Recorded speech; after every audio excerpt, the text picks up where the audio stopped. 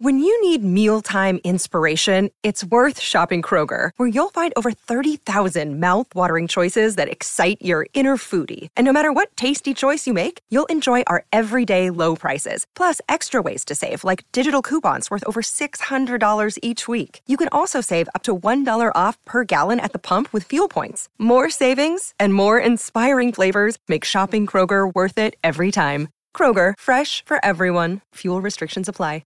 Talk to nicely. My friend Kim was lovely. She was a tall, powerful lady with a heart of gold. Some people found her brash, but not me. I saw her good intentions. I had been friends with Kim for years. My wife and I had kids around the same time as her and her husband, and she just recently had her third baby. Kim and her husband had moved to accommodate their growing family.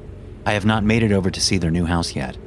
I felt terrible that I hadn't visited, or even met her new baby, a little girl named Eliza.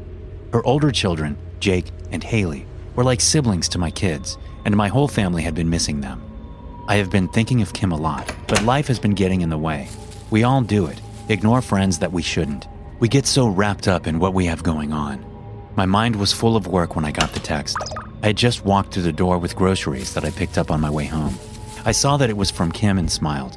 I put the phone down and carried on putting away the groceries, making a mental note to reply to her when I was done.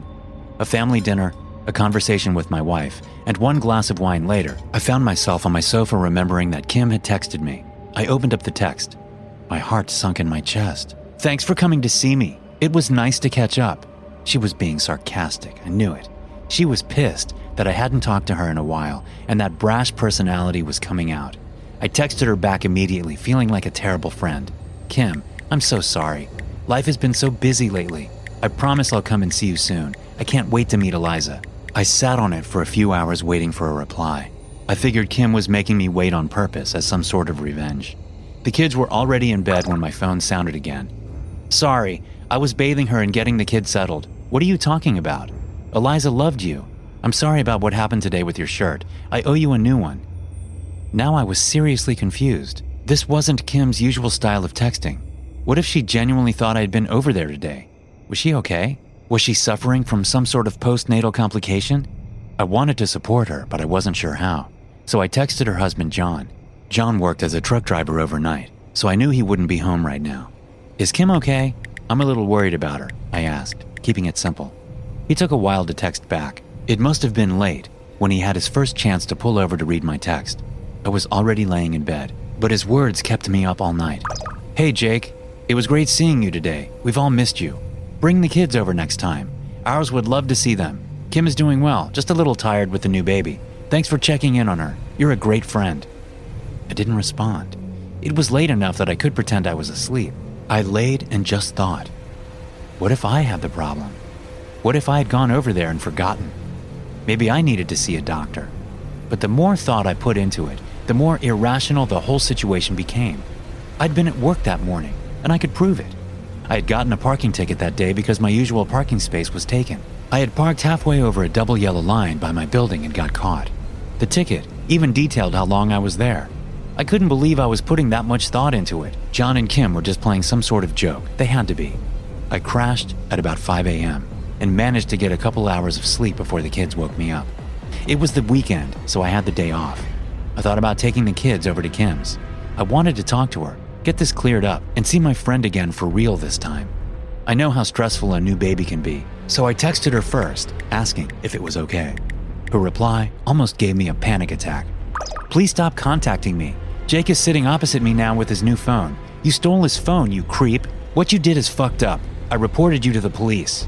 This was beyond a joke now. I started to get pissed. I responded, "This is absolutely ridiculous. I'm not sitting in front of you. I'm sorry I haven't seen you in a while. I'm trying to change that, but you're taking this prank way too far." I usually didn't fight her. She had such a strong personality that it was not worth it.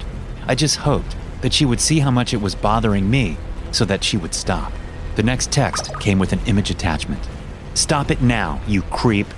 It was a photo of me, sitting at Kim's kitchen table with my son in my lap. It's an old picture, I thought at first, but no. My skin started to crawl when I saw the newspaper sitting in front of me in the picture, identical to the one on my table in real life, dated today. About 2 years ago, I signed on to work for a building repair contractor out west. I was new and young, so they assigned me to an older man by the name of Frank. For the first few weeks, he showed me the ropes. I learned everything about furnaces, air duct systems, and the old buildings we would be renovating. It was decent work, but there was one part I didn't like. When we went into old basements that might be contaminated or moldy, we had to wear breathing masks. Mine was this clear plastic bubble that felt like it had been worn before, and it made my face itch. I was constantly reaching up under it to scratch my nose or rub my beard. Frank grunted and told me not to do that every single time, but I couldn't help it. Maybe a month into my time there, we drove out to a small town by the edge of a vast lake. The company wanted to assess the basement of a historic building there, an underlevel that hadn't been accessed in 140 years, so they sent us. We pulled up around 11 on a Saturday. The building in question was at the end of the town's single main street and within sight of the water. I was a little jealous as I watched the boats race by under the summer sun. But hey, a guy's got to earn a living, right? The families lounging around, having picnics and swimming, were off on the weekend, but not us. Frank tried a few keys until one worked, and we entered a dusty Civil War-era series of wooden rooms filled with old furniture. He tried a few more keys on the basement door, a surprisingly thick and padlocked metal affair, before it finally grated open and let us in.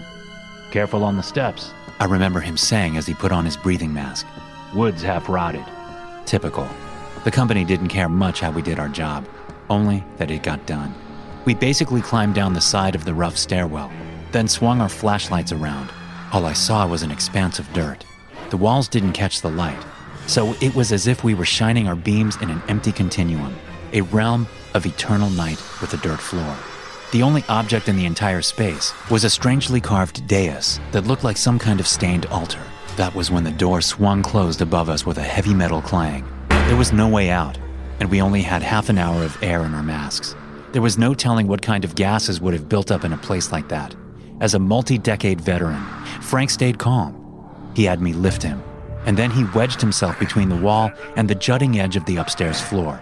He turned that final key, and it worked. He pushed through into light, and in those final moments in that eternal space while I was alone, I thought I felt something horrible rushing at me from infinity while my back was turned. But he helped lift me up, and I clambered onto the hallway floor with immense relief. Frank slammed the door behind me, saying nothing. Together, we staggered down the hallway and out into the open air.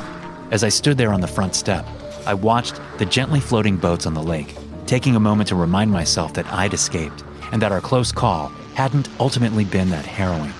Idly, I began to lift my hand to scratch my nose under my breathing mask, but Frank grabbed my wrist. The boats were floating gently. The racing had stopped. There were sprinkled spots of color on the beach, but no movement. I stared in horror as I began to comprehend what was happening. The breeze was heavy. The trees moved in the wind in a subtly off-putting rhythm that was slower and deeper somehow. Frank and I stared down the main street of that small town. It had been bustling and full of friendly folk on the way in, but everyone had fallen in place, their eyes open, bloodshot and bulging. Many of them had their hands around their own necks. Nearby on the pavement, a father had tried to crawl to his daughter, but he'd never quite reached her. My skin prickled as I realized that we were standing in a sea of invisible death. The very air had turned against these people.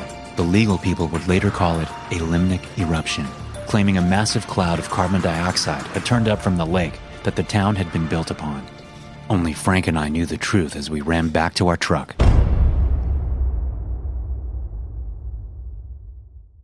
Isaac, Danielle, and Rebek, you guys are awesome. I hope you know that your support directly helps me grow my podcast and reach more people, so thank you so much. If anyone else out there would like to support my podcast while also getting an extra bonus episode every week, then check out my Patreon page at patreon.com/drnosleep. Thanks for listening. If you're tuning in on Apple Podcast, please take a minute to leave a review. Your review directly helps the podcast grow and allows me to continue coming out with the best horror stories on the internet. Thank you so much.